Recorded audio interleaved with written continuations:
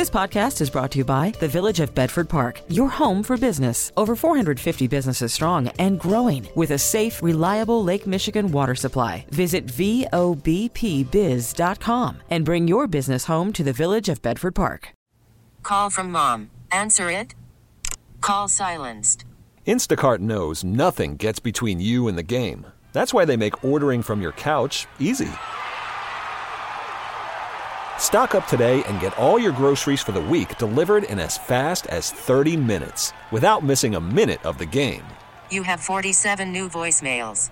Download the app to get free delivery on your first 3 orders while supplies last. Minimum $10 per order. Additional terms apply. This is Chicago's all-news station.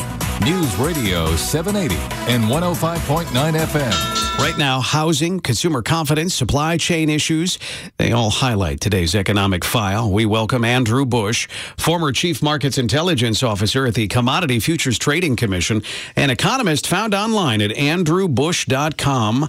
Andy, let's begin with home sales. You got a 6-month high. Are things looking good, or are they kind of cooling off with homes?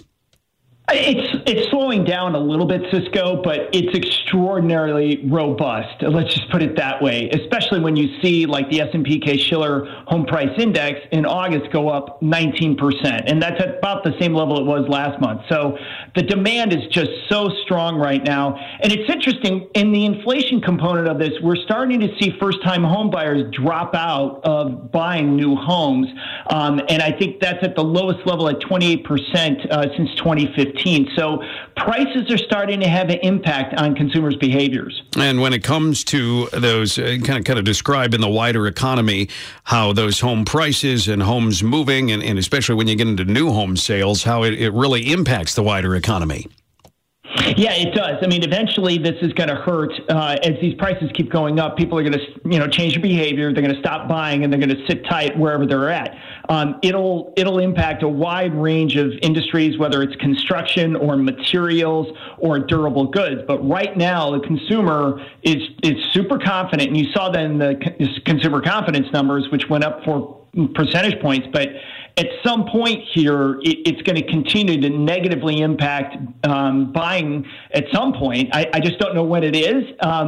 Maybe after Christmas, I think. But at some point, all of that filters through, and it will cause things to slow down. Just look at the price of oil. I mean, it's $84 a barrel at West Texas Intermediate. Gasoline prices are going up significantly, so that's going to hurt consumers' pocketbooks as well. Let's talk about the supply chain. I mean, we keep hearing about that. I think it's a sort of ambiguous term for a lot of Americans.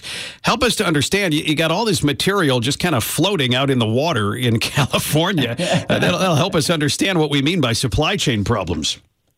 Yeah, I wonder if any of them sunk during that storm. No, I think what's happened is you just have to consider the context of what's happened. I mean, we had this massive shift in consumer behavior when people were going to work and then they weren't. Right. And so people started staying at home. They needed all the technology services. That led to a rise in the tech stocks. Then people started looking around their house and they're going, this is way too small. Then they wanted to buy new homes. So there's a huge demand for new homes. And then we, of course, had the American Rescue Plan, which added fuel to the fire, gave a lot of money out to a lot of people, increasing the demand. And if you think about it, just really quickly, we saw a shift in the way that the economy is structured. We went from 70% services to I would say about 50%, and demand for goods went up to about 50%. We couldn't handle that in normal times, let alone during a COVID crisis when we have ports shut down and rolling kind of shutdowns in China for production. So it's really been a mess for a long time. Thanks so much. Good insight from Andrew Bush. You can find him online at andrewbush.com. Illinois' $5 billion a year sports betting habit has casinos, a racetrack, and major sports teams all trying to cash in. Joining us with the latest, Bob Reed, business writer and contributor for Chicago Magazine. Bob, for starters, I want to know if you think that there's a big enough of a pot here. I mean, $5 billion. If there's enough to go around, because one of the things that we saw when it came to the casinos is as more and more casinos opened up, it kind of diluted what each casino was taking home. That is a major concern. This $5 billion mark was made in the last fiscal year. Right now, state regulators anticipate that number even doubling in a very short amount of time. One of the reasons is the ease of accessibility to online gaming and the fact that the state has expanded gaming so much. Right now, you not only have legal online sports gambling, but you've got an expansion of casinos. So the issue you raise about saturation is a very important one, but the market is just too lucrative and fat for any of these guys to ignore. Yeah, I mean, you're talking billions and billions of dollars, pent-up demand. People, some have been doing it illegally for years, but others haven't because it was illegal. And now, as you mentioned, I mean, you get it on your phone. It's really simple. Well, to your point, the illegal market is not going to go away, oddly enough, because some people prefer to bet that way. In that regard, some cases, credit is actually easier to get than it is with the legal sports books, but you better pay your bills. But the legal sports books are really coming on strong. They have spent millions of dollars in Illinois, and particularly the Chicago market, on advertising, on apps, on bonuses to lure gamblers to their sites. They're really stepping up the competition, and they've got deep pockets. Yeah, I don't think you mentioned the illegal side. I don't think they give you a 1099 if you win, do they? Far from it. And you better pay your bill. Yeah, you're exactly right. You're exactly right. So it's going to end up being heated competition, especially on the sports side, because unlike the physical casinos where you have to decide which one you're going to go to and location matters, if it's just an app on your phone, in theory, you could go with any place in the state. Well, that's right. And there's a couple of elements to this. You know, one of them is that right now in Illinois, you have to register in person if you get one of these sports apps. That is probably going to go away in the next legislative session. In addition to that, the people who are opposed to gambling really don't like these phone apps because they think they become much more attractive to younger people and become more day-to-day, particularly when you have a lot of betting now going on, intergame betting. You know, like, are you going to bet if Tom Brady makes that 600th pass, and to whom is he going to make it? There's money to be made in those kinds of bets within the game itself. Been fascinating to me to see just how quickly we moved from this thing is totally hush-hush, you know, if you do it, don't say anything, to everyone just embracing it. You have the market with the casinos and the people who are doing the sports betting, but you have a lot of other people making money off it as well. Our sister station, 670 The Score, they have a show every Saturday morning at 8 that talks about this. People just sort of saying, hey, if it's legal, well, let's figure out how we can make the most of this. Well, that's for sure. And the major league teams and such have really embraced it. For instance, the Cubs have a deal with DraftKings. They're going to open up a sports book on the hallowed Wrigley Field site, I think near the Harry Carey statue. The Bears have a deal with Bet Rivers.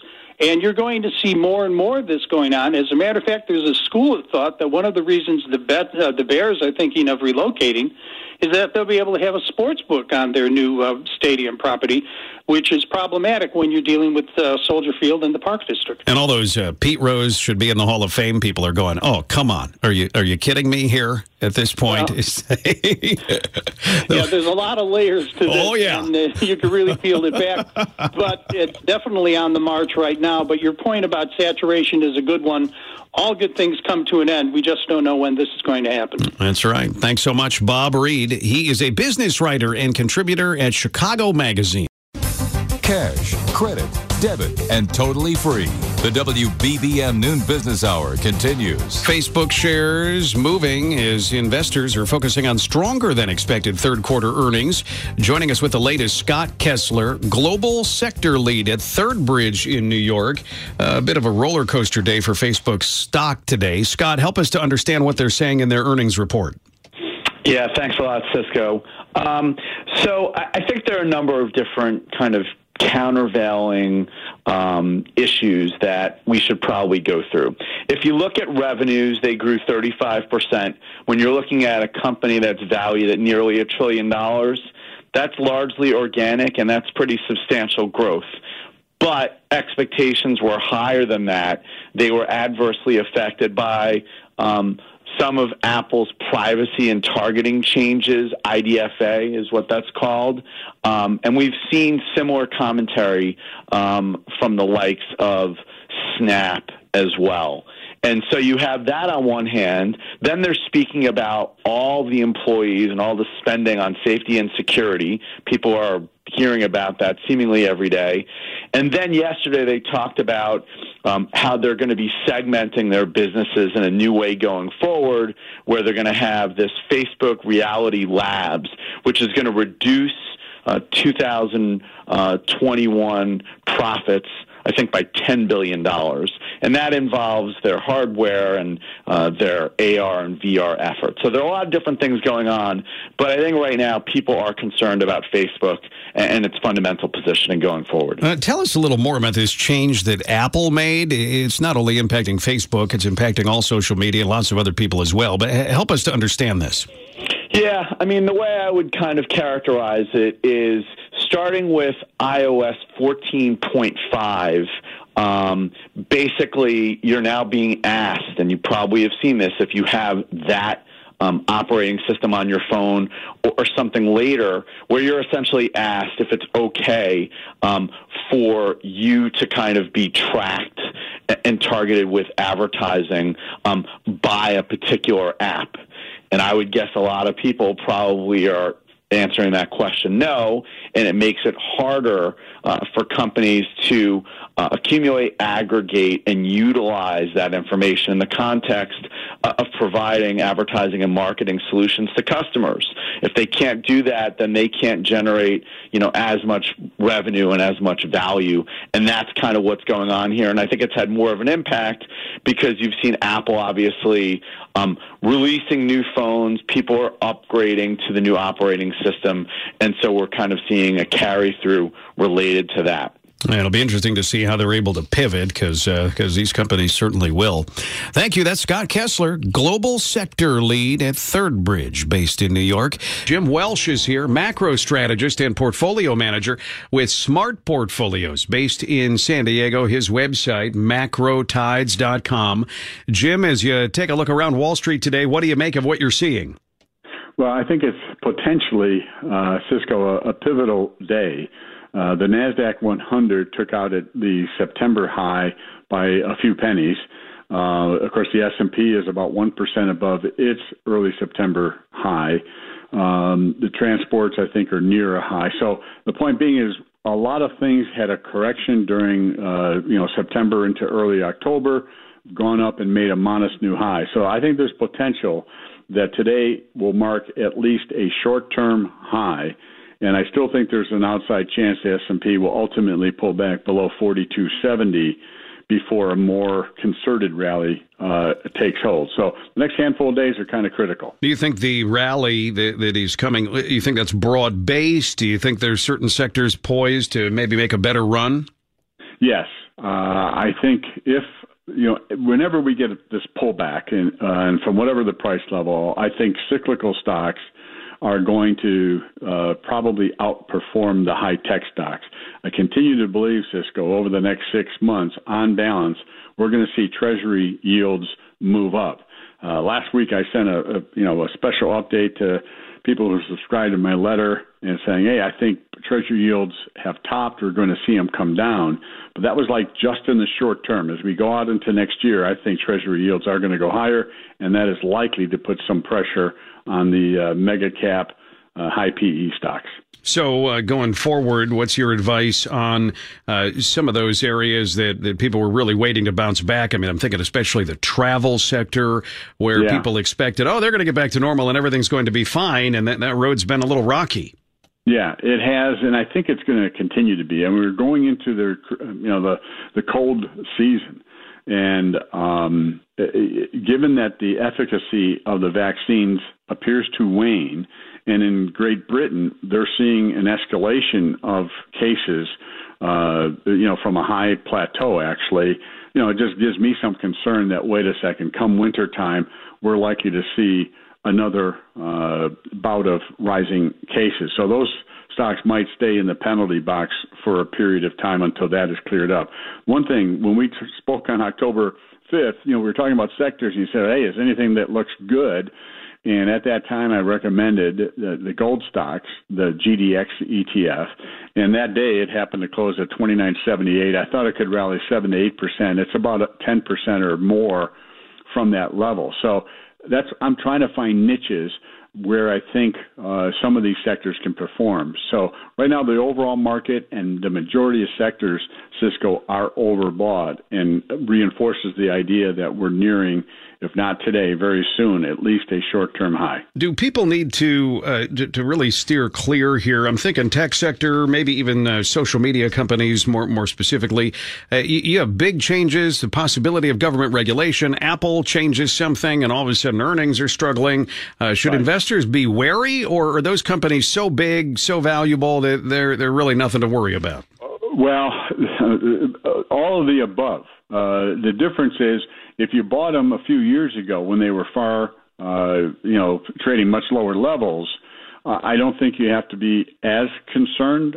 I think shaving some of the positions down a little bit makes sense.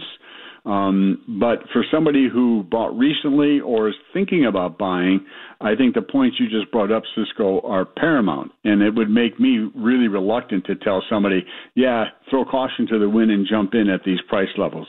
So I would advise against that if somebody has recently purchased or is thinking about buying them. Thanks for all the advice. Always good stuff from Jim Welsh, macro strategist, portfolio manager with Smart Portfolios in San Diego. Worried about letting someone else pick out the perfect avocado for your perfect impress them on the third date guacamole? Well, good thing Instacart shoppers are as picky as you are. They find ripe avocados like it's their guac on the line. They are milk expiration date detectives. They bag eggs like the 12 precious pieces of cargo they are. So let Instacart shoppers overthink your groceries so that you can overthink what you'll wear on that third date.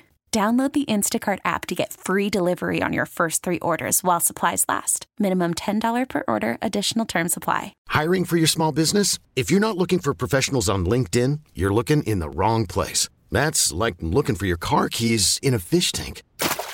LinkedIn helps you hire professionals you can't find anywhere else, even those who aren't actively searching for a new job but might be open to the perfect role. In a given month, over 70% of LinkedIn users don't even visit other leading job sites. So start looking in the right place. With LinkedIn, you can hire professionals like a professional. Post your free job on linkedin.com/recommend today.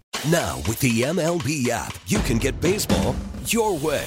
Pick your favorite team, your favorite players, and get customized highlights, stories, and breaking news right on your home feed. Follow the action with Game Day, where 3D replays add another dimension. Plus, notifications can keep you connected to every pitch, every hit, every game. The MLB app. Baseball your way. Download it now for free from the App Store or Google Play. Blackout and other restrictions apply. Major League Baseball trademarks used with permission. Money Talks as the WBBM Noon Business Hour continues. It's Travel Tuesday on the Noon Business Hour, sponsored by DiscoverPeoria.com. The new U.S. travel system set to take effect on November 8th. Let's get some details here. Joe Schwieterman, Professor of Public Services, Director of the Chaddick Institute at DePaul. Joe, what do people need to know if they plan to travel by air here in, just about another week and a half or so? Right. This is really pretty big news coming out of the State Department. It's starting on November 8th. In some ways, they're relaxing requirements. Some ways, they're making them more restrictive. I think the most notable thing for U.S. travelers who are non-vaccinated, they'll need to have a proof of a COVID test within 24 hours of a trip rather than within 3 days. And they're sort of tightening the grip on that. At the same time, they're giving European travelers a much easier gateway into Chicago if they have an approved vaccination and a negative COVID test. There won't be any further requirements when they arrive in the United States, and that's good news for the tourism industry. So when this comes to Americans who are not vaccinated, you say they're going to need a test within 24 hours. Is that both legs of the trip? You head out of town and you need a test, and then in order to come back, you need a test? That's for coming back. And, of course, European countries have their own requirements. I think, though, they're really trying to say that, without a vaccination, we're cutting you a favor. Coming back, and you have to have a test approved by the World Health Organization. So that brings an element of standardization to it, too, that you can't show up with a crumbled piece of paper that's somewhat iffy. But I think noteworthy is the ability for Europeans to come over here, plan ahead, and arrive, and on arrival free to enjoy our country. And we're just seeing without that segment, there's a lot of tourism in the U.S. that's been stifled, and it's surprising it's took this long to create that kind of window. Yeah, I want to talk more about the visitors from foreign lands coming here, but I want to make sure that we're clear on what's going to be required of Americans here. When we talk about testing, are we talking about domestic travel, or are we talking about foreign travel? Are we talking about both? And do they need to be tested when they leave Chicago and when they come back from wherever they're going? Just want to make sure we have this right. Yeah, that's right. So this is strictly on international, and the U.S. Domestic market airlines are free to impose their own requirements, but thus far there is no vaccination requirement within the United States. And, that market is pretty much back to 80-90% of normal, but international, we're still hovering at close to 50%. So these new provisions make things a little clearer. Yeah, you have the airlines that want people on those flights. I would guess you also have hotels and other spots, restaurants that are frequented by visitors. They really want the foreigners coming back to the U.S. They do, and I think we especially see now with the holiday season approaching, there's usually some pretty nice uptick. And I should also, be clear that fully vaccinated passengers who are Americans who travel, they still need to get a test and to demonstrate proof of vaccination when they come back. But they have a little bit longer window to that. That test can come up to 3 days before their arrival, which makes it a little less stressful for U.S. Residents who head over to Europe. I guess what we're waiting to see now, since this won't go into effect until November 8th, is it simple enough for people to feel comfortable traveling again? I think sometimes they're afraid of knowing the rules and not getting the rules right and not wanting to get in trouble or somehow be stranded somewhere. I think that's exactly right. There's that hesitation. I think this will help a long way, because if you're vaccinated now, it's pretty clear. Bring proof you're vaccination and get that COVID test 3 days before you come back to the United States. And that's pretty much universal for most countries in the world that are part of this agreement, which includes the whole Schengen area of Europe and other parts of the world. So it's a big step. But you're right that people still hesitate to click that button when it comes to buying international travel, because they don't quite know what to expect. Thanks so much, Joe Schwieterman, Professor of Public Services, Director of the Chaddick Institute at DePaul. Your daily transaction for useful information. The WBBM Noon Business Hour continues. General Motors is introducing its new high-performance Chevy Corvette Z06 for 2023. Joining us with a preview, John McElroy, automotive industry analyst, host of Autoline.tv, based in Detroit. John, tell us about this new Corvette. Well, it's incredibly powerful. It's got a 5.6-liter V8, but it cranks out 670 horsepower. Now, keep in mind, this engine does not have any turbochargers or superchargers. It's what they call naturally aspirated. I mean, the engine's just in and of itself. So that is an amazing amount of power to come out of that kind of engine. And it's going to be the tip of the spear point, as they call it, in terms of the Corvette lineup for right now. Now, are they, this is not electric, right? Just so we're clear on this? That's right. This is not electric. Corvette buyers love the sound of their V8 engines. That's one thing that they don't want to give up, at least not right now. And undoubtedly, there's an electric version of the Corvette coming at some point in the future, but not just yet. So when it comes to what they can do with that V8 engine, it sounds really wonderful. Do you expect advances to keep continuing with this Corvette, or is it pretty much about as good as it gets? That's a really good question. At some point, automakers are just going to give up on their piston engine cars and just pour everything into, electric motors and batteries. But we're not quite there yet. We're getting close. And, the Corvette customer will pay a premium to get these performance engines. So, for example, a base Corvette is a little over $60,000. This Z06 that we're talking about is probably, and I say probably because they have not said anything officially yet, it's probably going to cost around $87,000. So, a $20,000 markup for that engine. And, of course, you get a lot more than just the engine. But it shows that with the right customer and the right performance, they're willing to pay a big premium to get it. Yeah, in order to get what they want. Are we talking about with this model? Everyone talks about what's under the hood. How about what's outside? Are we talking a complete redesign here or just a tweak? No, they've got tweaks. So anybody who knows their Corvettes will instantly be able to tell what the Z06 is. You know, the grill's a little bit different. They've got these side vents by the doors that are different. The wing on the back is different. So, I mean, you know, any person who doesn't follow it will just think, oh, it's a Corvette, whereas the people who know will absolutely know what it is. Thanks so much, John McElroy. Always good to talk with you and get your insight. He's an automotive industry analyst, host of Autoline.tv. T-Mobile has invested billions to light up America's largest 5G network, from big cities to small towns, including right here in yours. And great coverage is just the beginning. Right now, families and small businesses can save up to 20% versus AT&T and Verizon when they switch. Visit your local T-Mobile store today.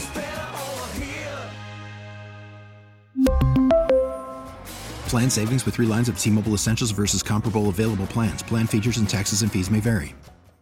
We get it. Attention spans just aren't what they used to be. Heads in social media and eyes on Netflix. But what do people do with their ears? Well, for one, they're listening to audio. Americans spend 4.4 hours with audio every day. Oh, and you want the proof? Well, you just sat through this ad that's now approaching 30 seconds. What could you say to a potential customer in 30 seconds? Let Odyssey put together a media plan tailor-made for your unique marketing needs. Advertise with Odyssey. Visit ads.odyssey.com.